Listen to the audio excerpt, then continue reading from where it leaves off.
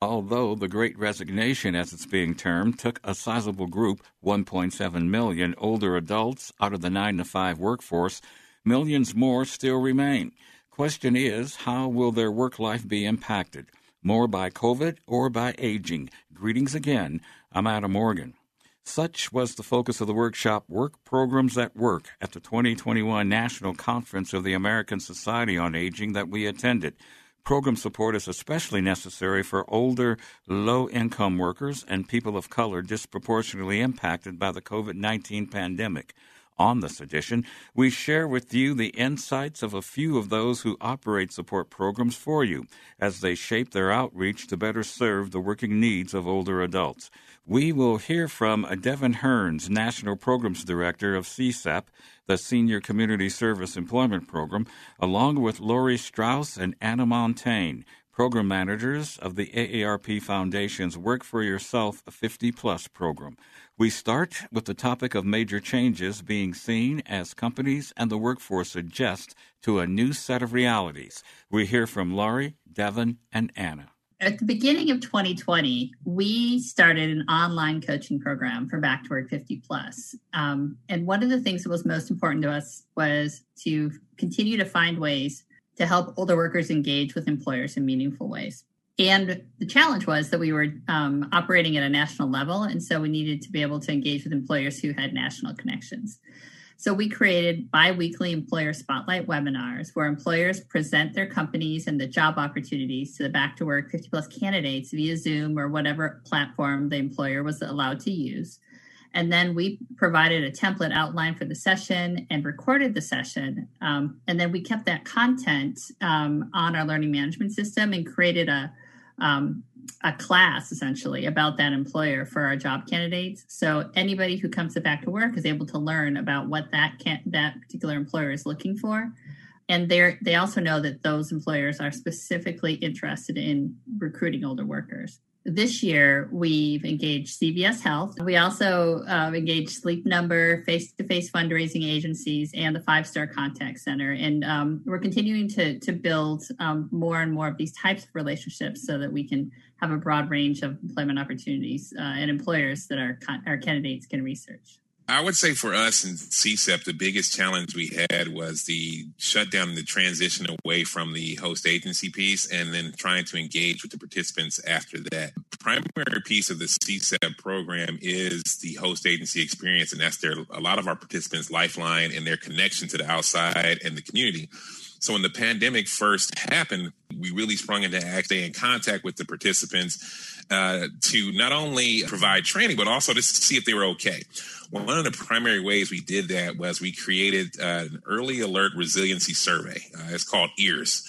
And what EARS allowed us to do was hear what was going on with the participants in the field in relation to not only their training needs, but also what's going on with their housing, what's going on with their food, any type of medical need, providing a reliable information source for what was going on in the pandemic. In those early parts of the pandemic, it was information flying from everywhere, and we wanted to make sure we had a reliable way to maintain contact. So that EARS survey was a primary method for us to really get into our participants and stay in contact with them. And we did that through technology and then relay that back to make it really actionable so we were able to actually meet the needs of participants during the most critical parts of the pandemic where information was rare and resources were closing down. The double-edged sword of the host agency environment closures really also impacts their ability to receive resources because those nonprofits that were shutting their doors were also lifelines to other needed services. So we became that lifeline in the CSEP program, and the EARS survey allowed us to do it. We later branched out into staying in contact to keep them engaged because of the lack of the host agency experience. We now went to a remote type of training piece that also allowed us to keep the participants engaged during that time. So it wasn't just downtime and they weren't just there, but they were actually able to have a viable training option provided to them during that period.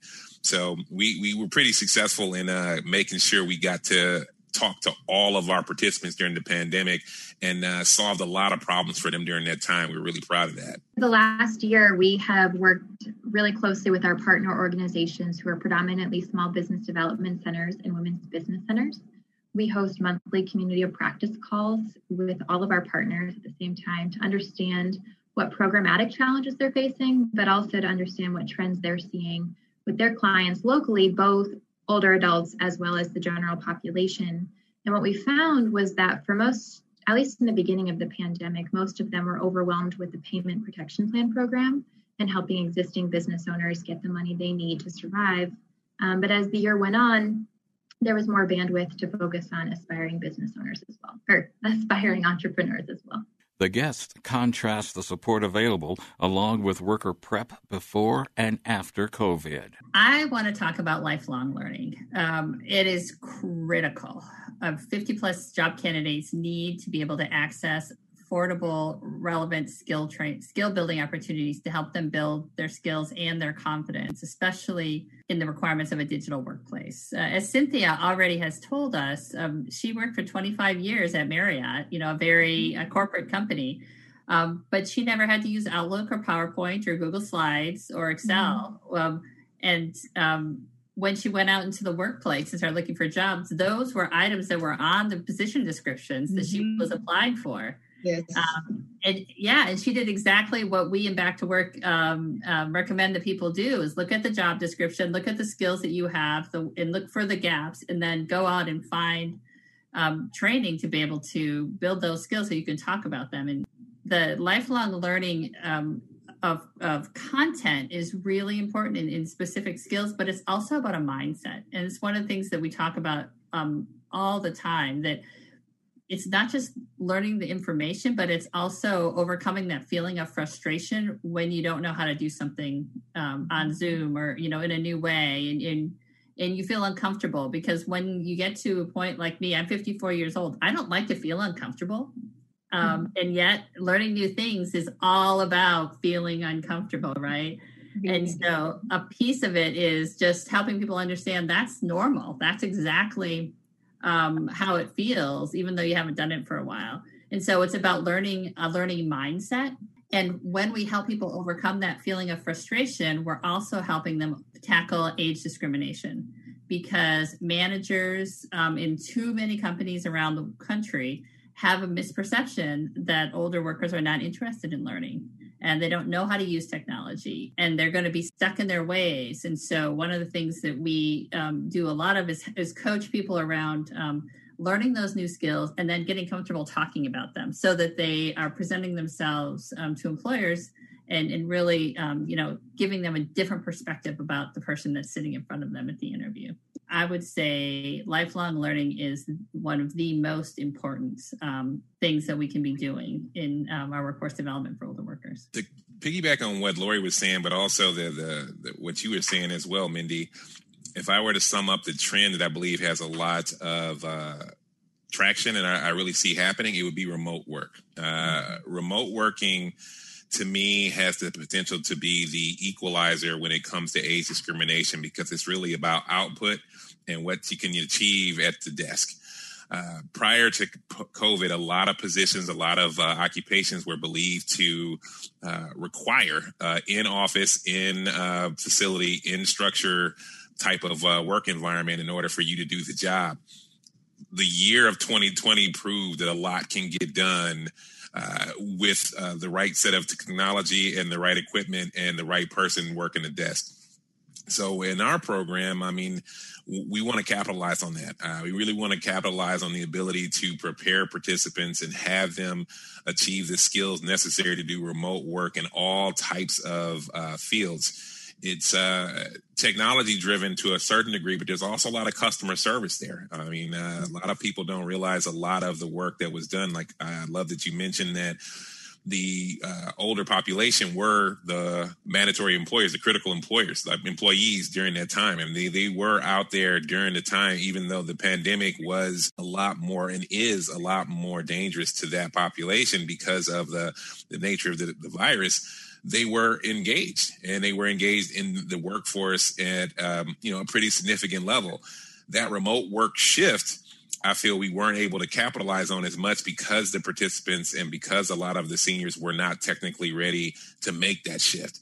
They acquired these skills during the pandemic. So the post-pandemic economy, I think we're going to be able to show up strong. And I think that our preparation and the technology use that was acquired just for people being able to talk to their families, just from being able to shop online. I mean, now from where the grocery store was everything, now you order it through your phone, Those little skills that were foreign before are routine now because of the year of crisis that pandemic caused us. Capitalizing on those skills and then turning those into remote working opportunities, I see as a real trend that is going to happen for us in the future. The trend that I see related to self-employment is the increased demand for gig work.